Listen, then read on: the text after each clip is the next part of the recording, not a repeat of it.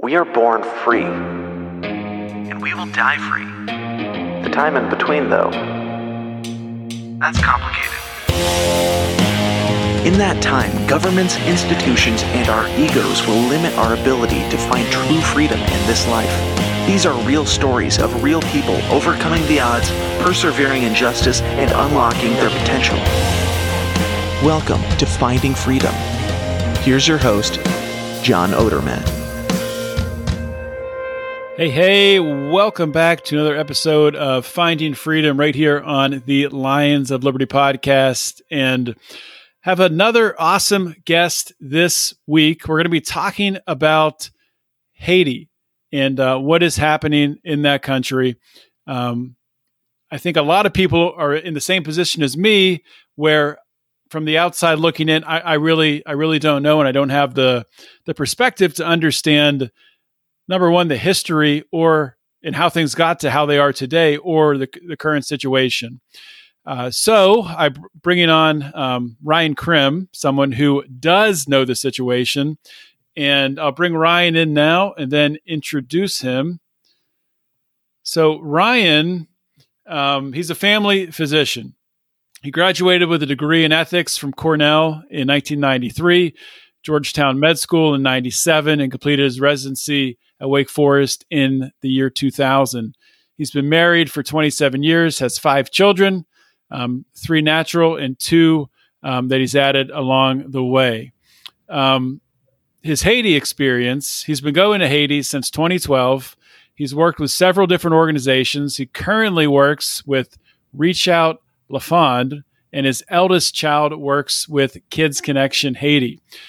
Ryan considers himself a libertarian, and he feels the best way to spread those ideas is by making the community in which you live and the world at large better. Actions over words. I couldn't agree with that more. Ryan, welcome to Finding Freedom. Thanks for having me, John. I'm excited to talk with you. Well, thanks for coming on the show. And I think, this kind of originated through a Facebook conversation, talking back and forth in Messenger about what you do, and really talking about Haiti and sharing the work that you're involved in. I think this is really something that is not totally glossed over in the news, but barely talked about at all. And it really is a tough situation in Haiti, from what I understand. And, I think from my perspective, I want to understand how it got to be that way. And I know it's not going to be an easy answer, but, what people can do to help. So hopefully there's something we can get to there as well. But before we get into that, Ryan, just so my audience has some background on you as a person. I know I said some stuff in your bio there, but to hear it from you, what drove you to get involved in medicine and go to medical school? To get, as my dogs come in, what drove me to go into medicine is I was a soccer player and I blew out my knee in college, and I went and saw an orthopedic surgeon, and he was really a neat guy and fixed my knee so I could get back to playing, and I was like, all right, this is what I want to do. And so I went to med school, and then I decided that orthopedic surgery is not what I wanted to do because I didn't like being in the operating room. But I like learning about people and talking to people. And so it sort of led me naturally into family medicine because I didn't want to just see kids and didn't just want to see older people. So I get the full mix. But it's great. I love it. Can go anywhere in the world with it. So. Yeah. And it led you down to Haiti. So can you talk about how that first happened? Yeah. So it was really interesting. So I was at, I do a little bit of sports medicine as well. And I was at a conference on wilderness medicine. I was at a wilderness medicine conference, and there was a group of doctors that right after the earthquake, they flew to the DR and then crossed the border illegally to help in any way they could. And they were just really inspirational. And I said, well, and I had done some mission work before. I had spent a year in New Zealand working with the Maori, and I had been to Belize and Guatemala. But I was just like, well, I'm going to go and see what it's like. And ever since, that's Haiti's held my heart. So the border between the Dominican Republic and Haiti, you said they crossed illegally. Is that something that is hard to do, or is it a border that it's easy just to cross? So it's almost impossible to cross now because the DR is doing everything it can to keep the Haitians out. And right around the border, there's a lot of Haitian gangs. So crossing the border is almost impossible unless you fly. And flying out of Haiti right now is also a challenge, especially if you're going through Port-au-Prince, because the airport, there's a lot of gangs around the airport right now. So I guess to give people perspective on Haiti, we talked about that. The DR and Dominican Republic, where I was just there. My wife and I went for a 10-year wedding anniversary, and congratulations.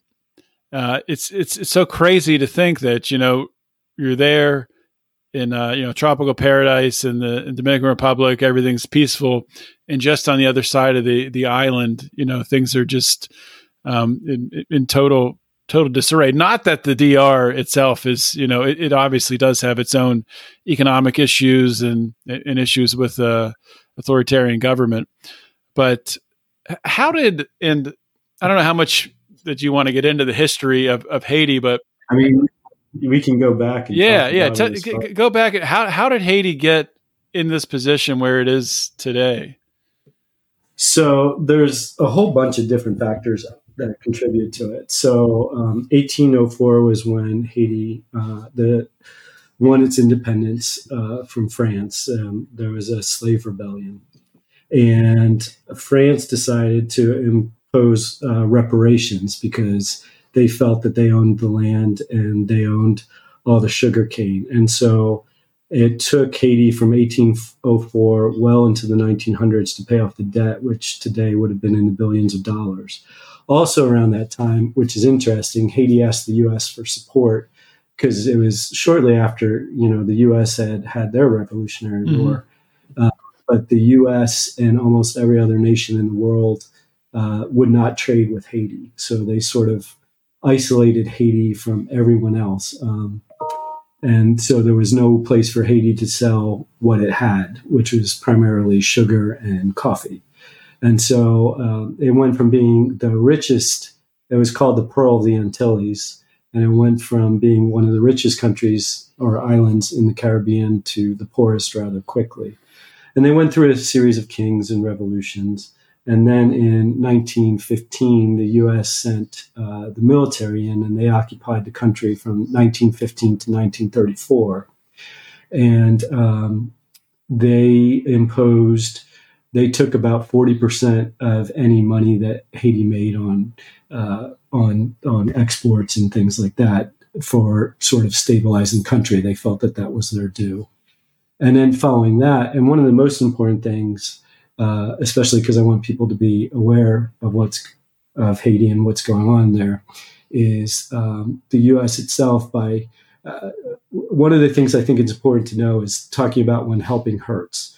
So one of the things that the U.S. did, Haiti didn't have a lot of food, so they said, okay, we're going to send in rice. So the U.S. sent in rice, and it was below the market price of the rice that you could buy in Haiti. And so it drove all the people that were rice farmers in Haiti to be without a job. And so then they moved into the city, didn't have a job in the city, couldn't find work, and lost their income and became reliant on support from others. And there's many ways when you're looking at charity where you think you're doing something good and you're hurting the people that you're trying to help. Yeah, and they probably got rid of an entire generation of rice farmers. Right, exactly. Yeah. It just wipes them out. And there's multiple times when people think they're doing something good in another country, and it just leads to more poverty. I mean, I can give example after example. After the earthquake, the people sent clothes. Tons of clothes went to Haiti. interesting enough, they sent winter jackets to Haiti, which Haiti doesn't really need winter jackets. But it put all out of work all the people whose job it was to make clothes. Mm-hmm.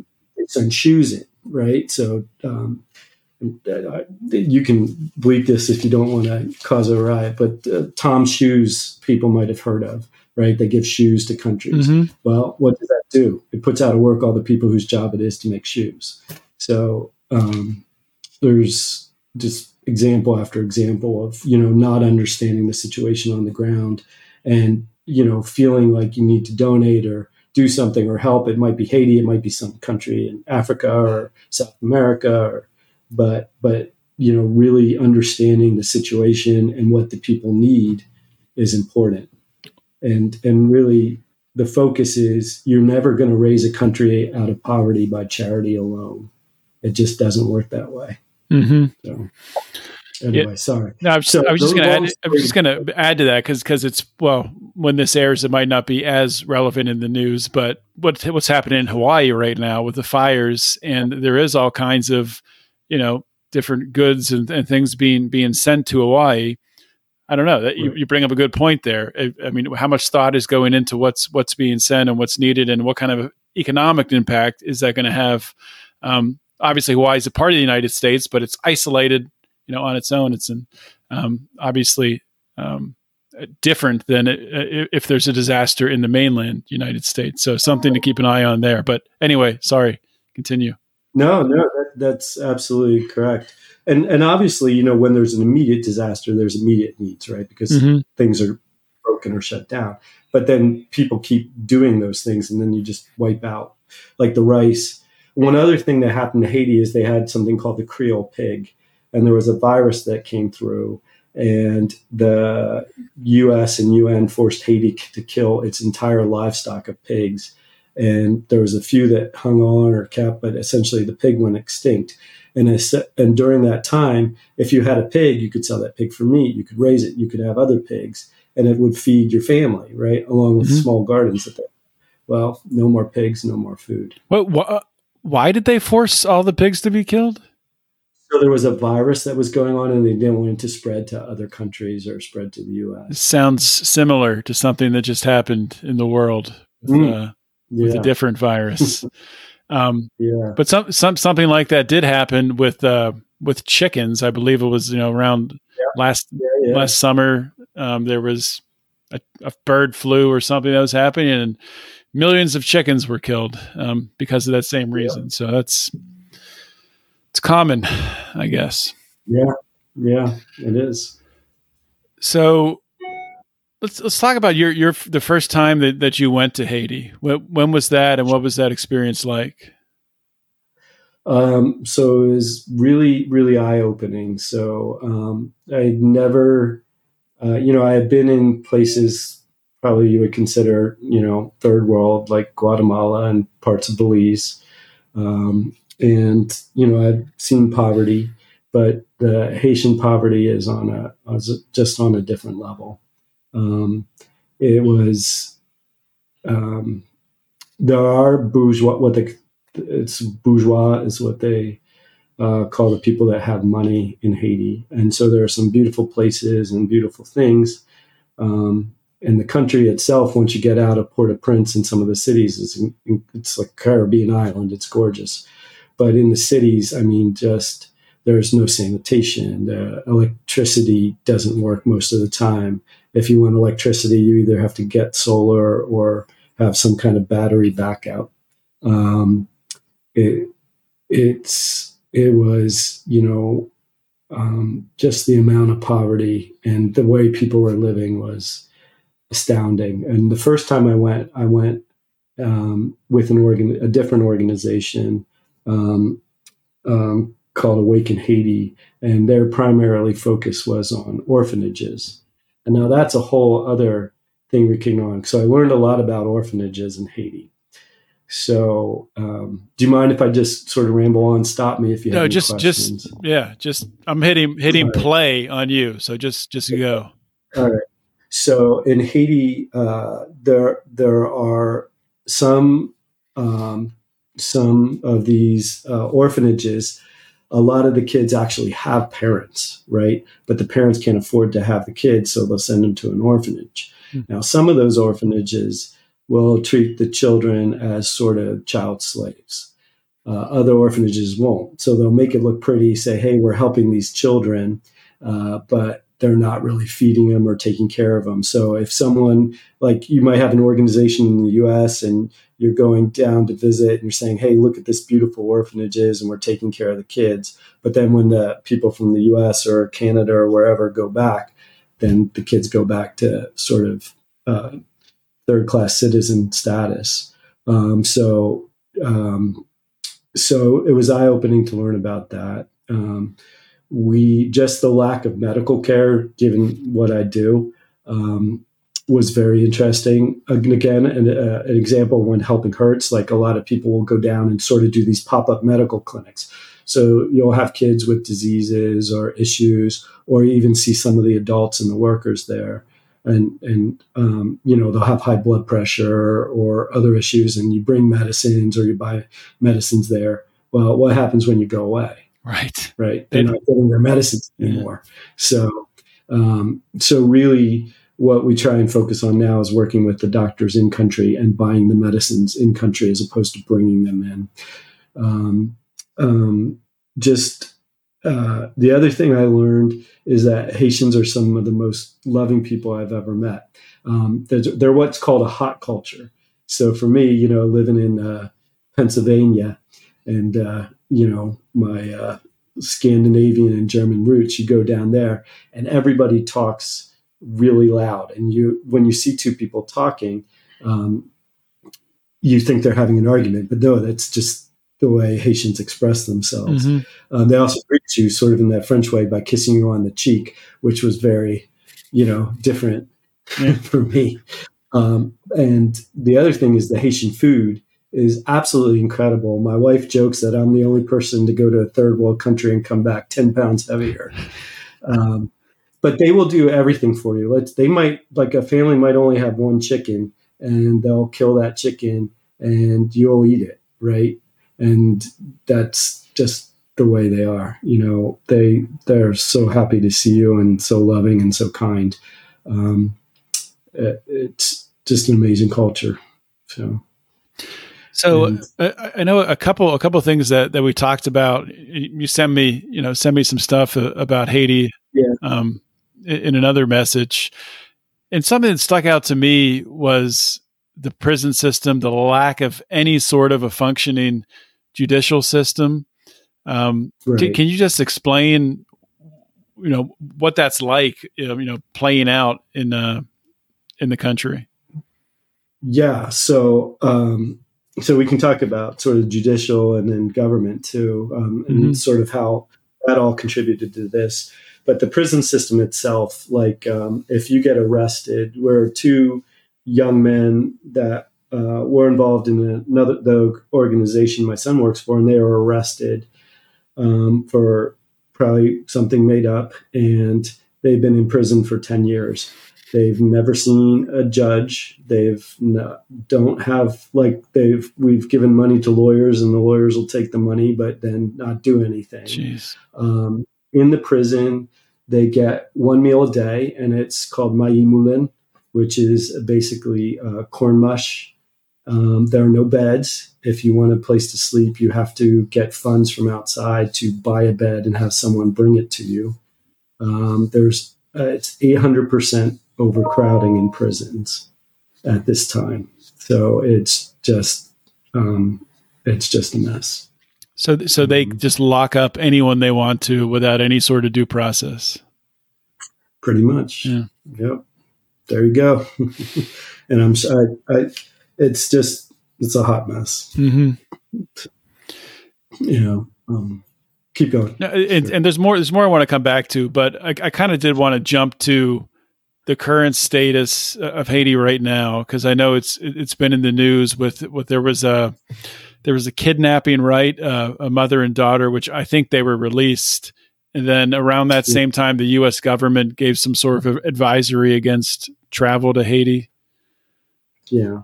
So the last time I actually was in country in Haiti was in 2017. And there are times when the violence spikes and times when it calms down. But the current situation is what sort of led to right now is there was the assassination of Jovenel Moise, who was elected. And right before he died, he appointed this gentleman, Henri, to be prime minister. And so there's some thought that Henri was involved in the assassination. So right now he's the functioning prime minister and leader of the government, although there's really no functioning government. And let's go back a little bit in time. So even before that, so right now the gangs pretty much control everything, stuff getting out of the port, going to the people, all the major roads, so Haiti's kind of shaped like a C, and Port-au-Prince sort of sits in the middle here. And then there's a main road going to the south and a main road going to the north. Well, the towns, the one in the south is called Matissan, and that's basically gang controlled. So if you want to go from Port-au-Prince to the south or get food to the south or anything like that, and flying is quite expensive. There are airports, but they're not easy to get to or affordable. You have to pay the gangs money to get there. And if they don't know you or don't like the way you look, they might decide to take you out and shoot you or kidnap you.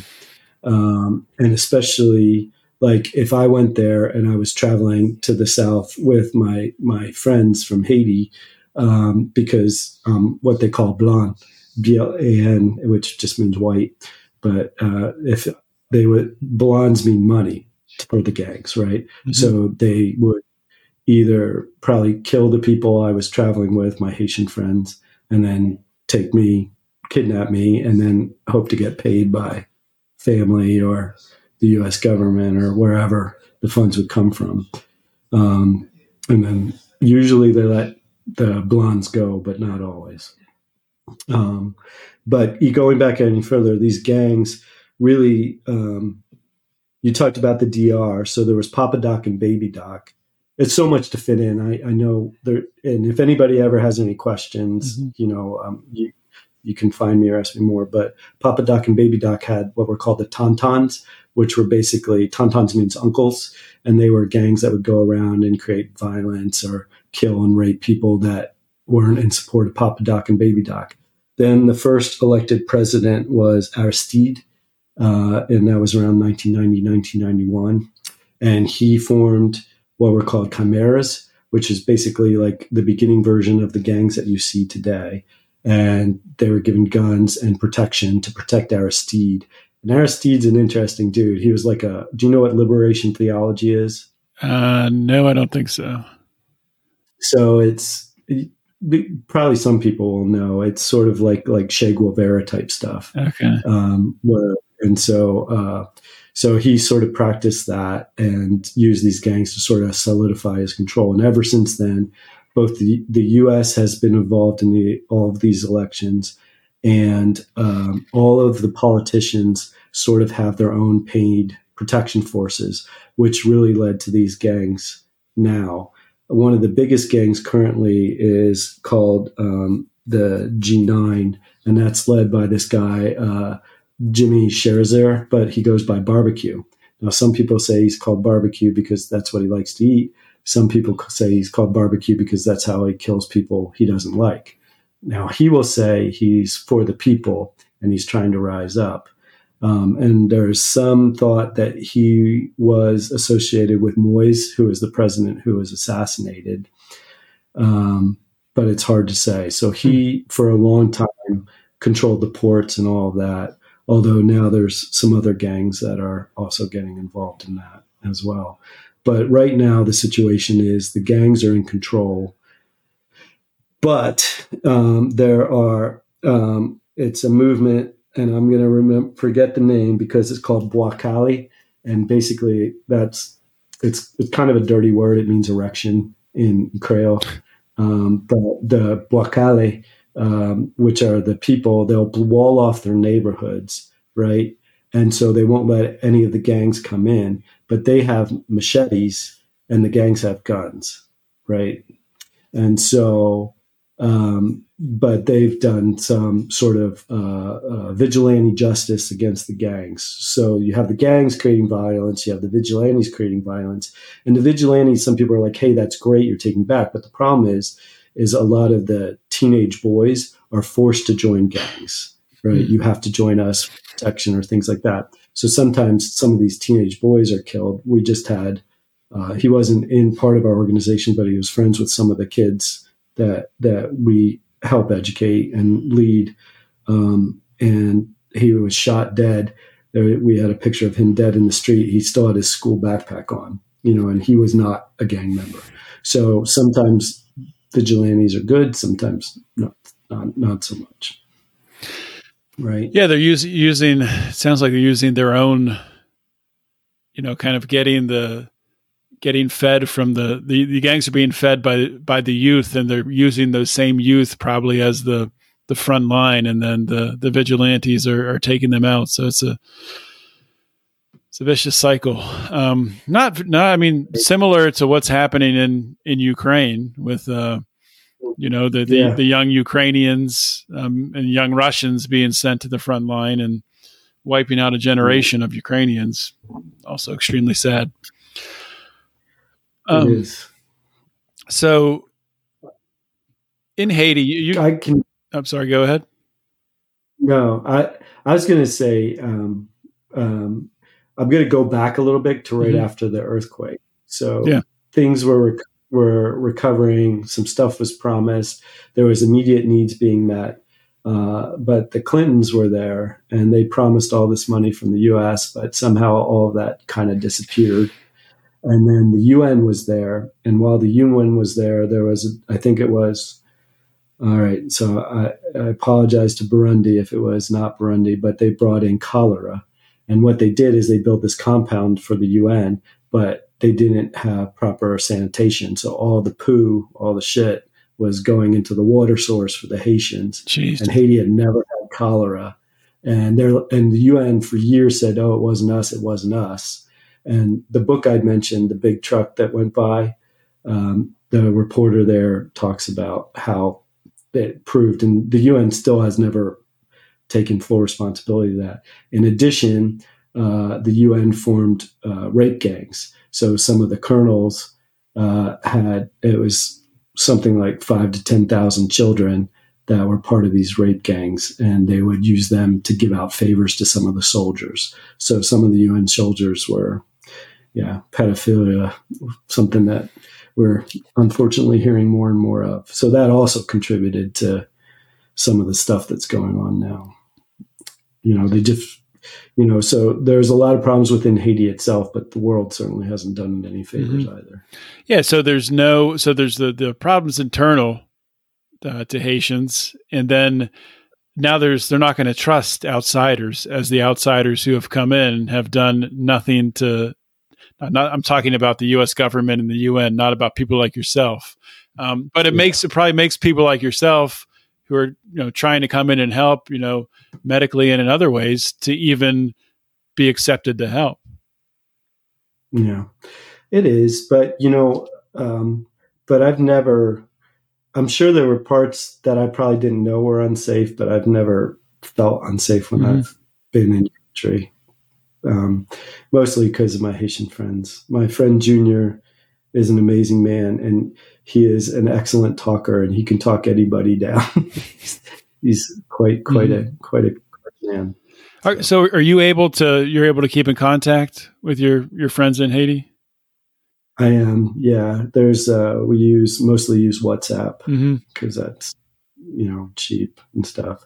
There are cell phones in Haiti, but mostly they're using SIM cards and they're expensive. Yeah. But, and there's no really solid internet signal or Wi-Fi signal down there because it comes and goes as everything else does in the country. But, yeah. So I guess this kind of gets us to a question. I mean, you've kind of laid out the history. You've laid out the issue with gangs being in control, or I guess to a certain extent, gangs being aligned with government officials and vice versa, distrust of people on the outside, and also talking about how maybe when you think you're helping, sending different goods there, medicine there, you might not be helping. So what does Haiti need? How does Haiti get out of the cycle that they've been in?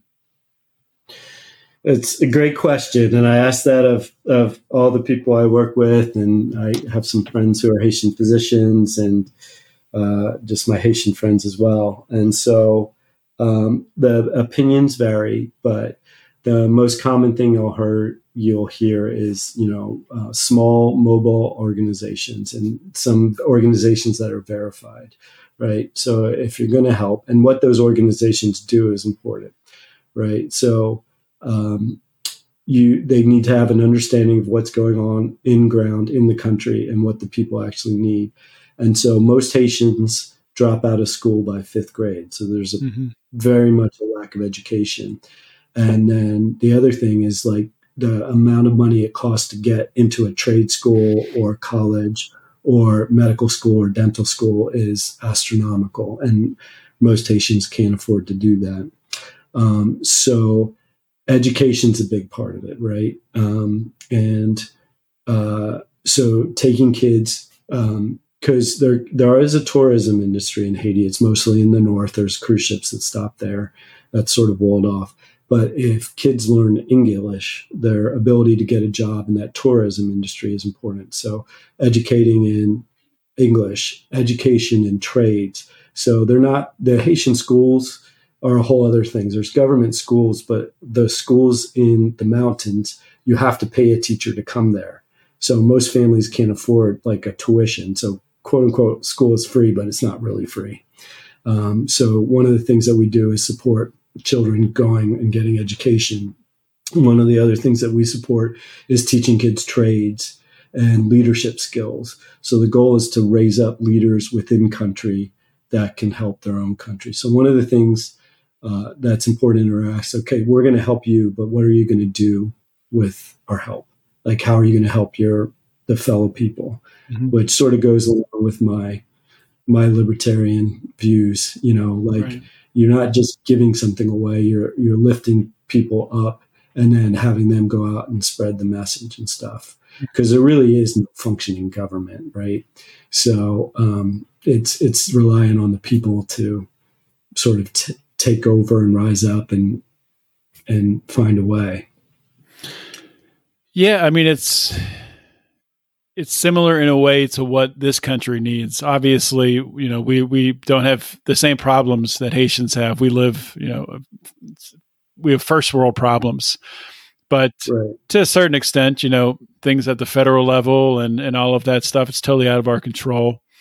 Right. And the way to change things and really affect change is, in your community, talking with your neighbors, getting involved locally and, making change that way. So, I mean, I think that's the answer to most of the problems that we have in the world. And we spend so much time focusing on everything else. And I do wonder in Haiti how much of a difference it would make long term just by getting internet access. You talk about education, but you do have to worry about how much, with being cut off from all of this, and then all of a sudden, if they had exposure to having cell phones and having Wi-Fi and all of this content, it might have the opposite effect. But ideally, you would hope you could make it possible to make it easier to educate people because we have these devices, and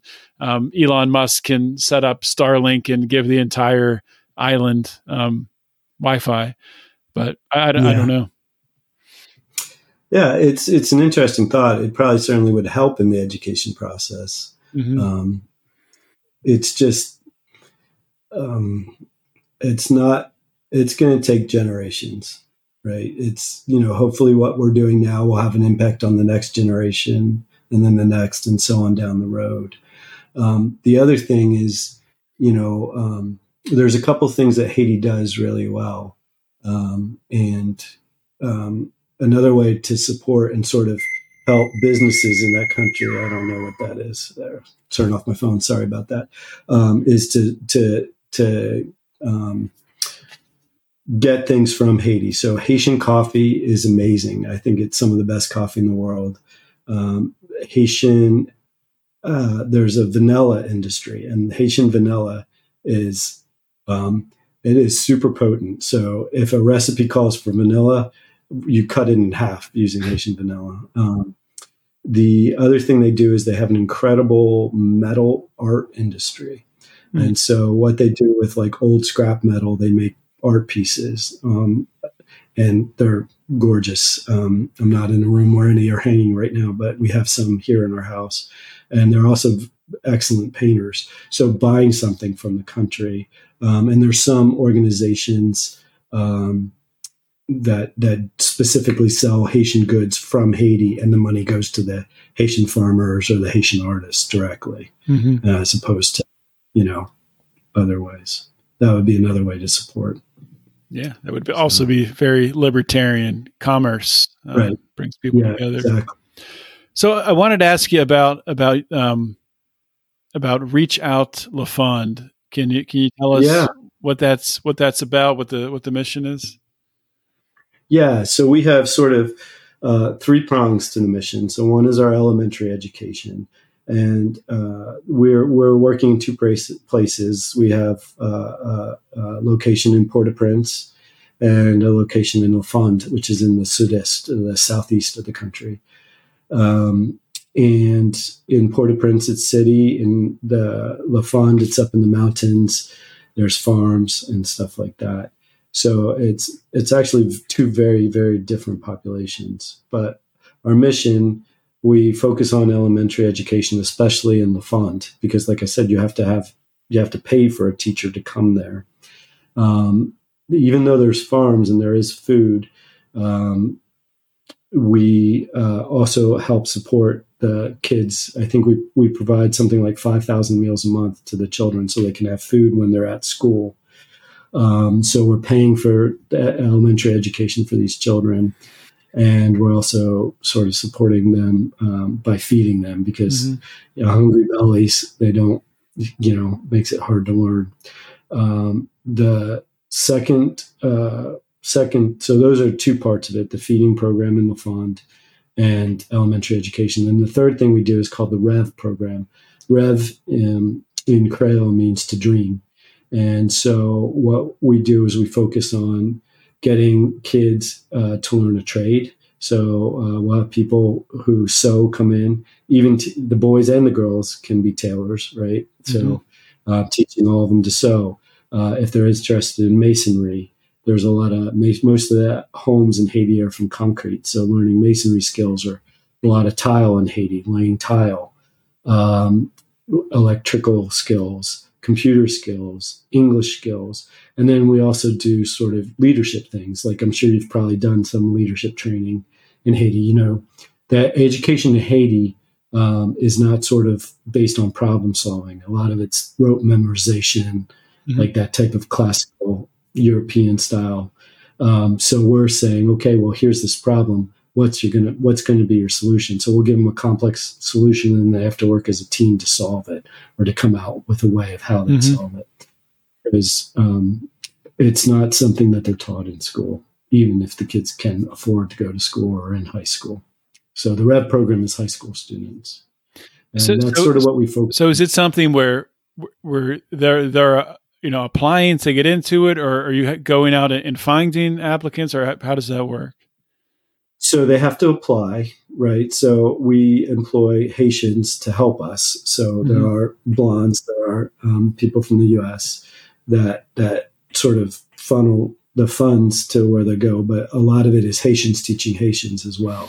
So so the students have to apply. We have to look at, we require that they maintain good grades. We require attendance, so you can be kicked out of the program. That's a tough decision to do, but if they're not willing to put in the work, and we're investing in them, we're investing in you. You've got to show us that you're willing to do what we need you to do. So, And how is that funded? Is that something that people can donate to?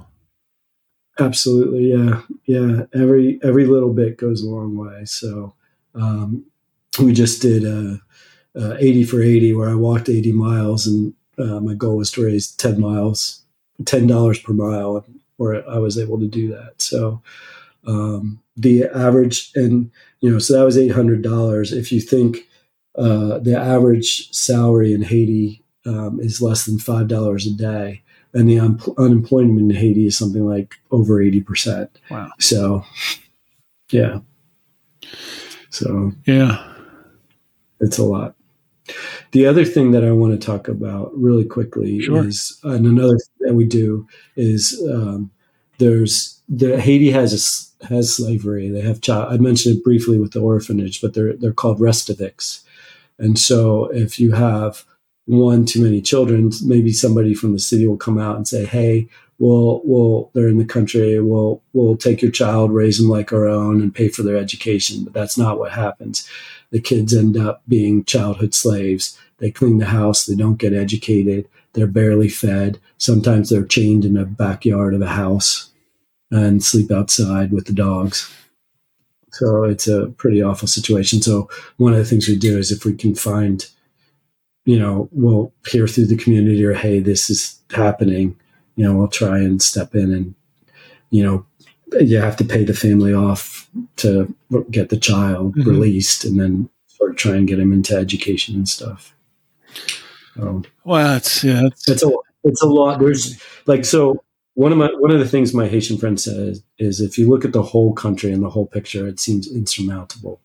But doing little things one at a time, and raising up individuals is best, because just sending money to Haiti, that's not going to fix the problem.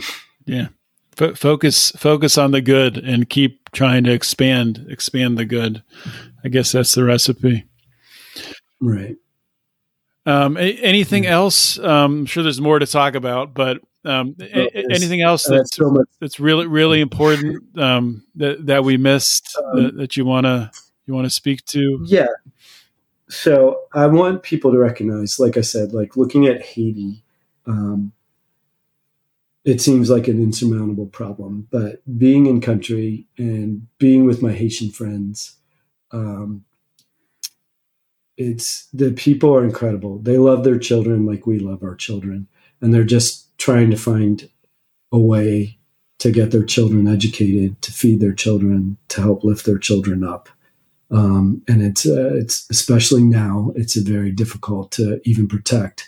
There was just one of the neighborhoods where some of our kids live was just under attack by the gangs. So the people in the neighborhood, they had machetes, so they tried to raise up, but the gangs were firing, and the bullets just go right through the houses because they're made of tin or nothing.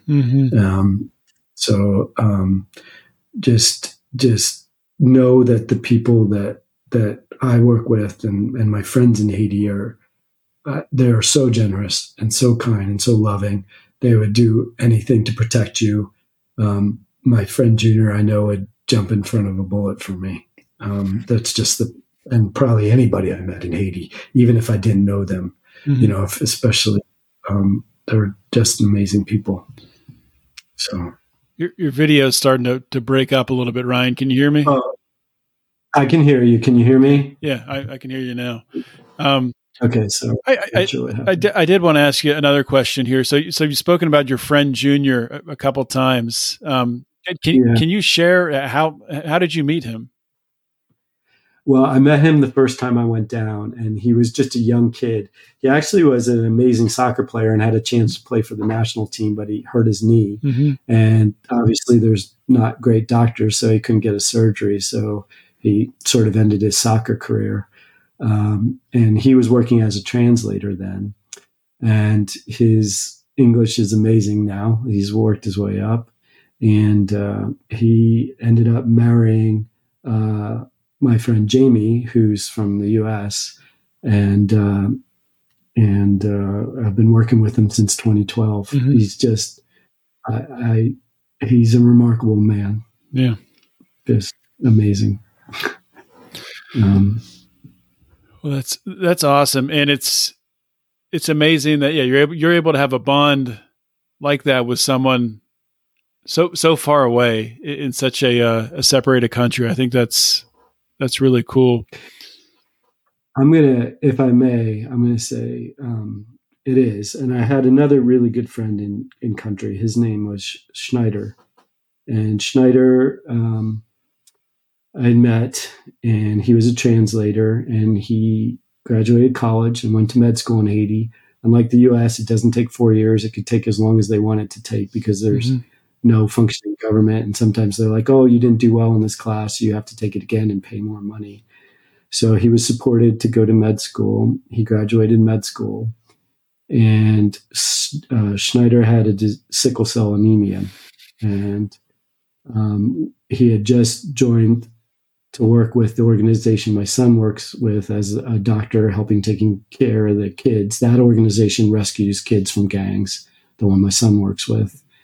And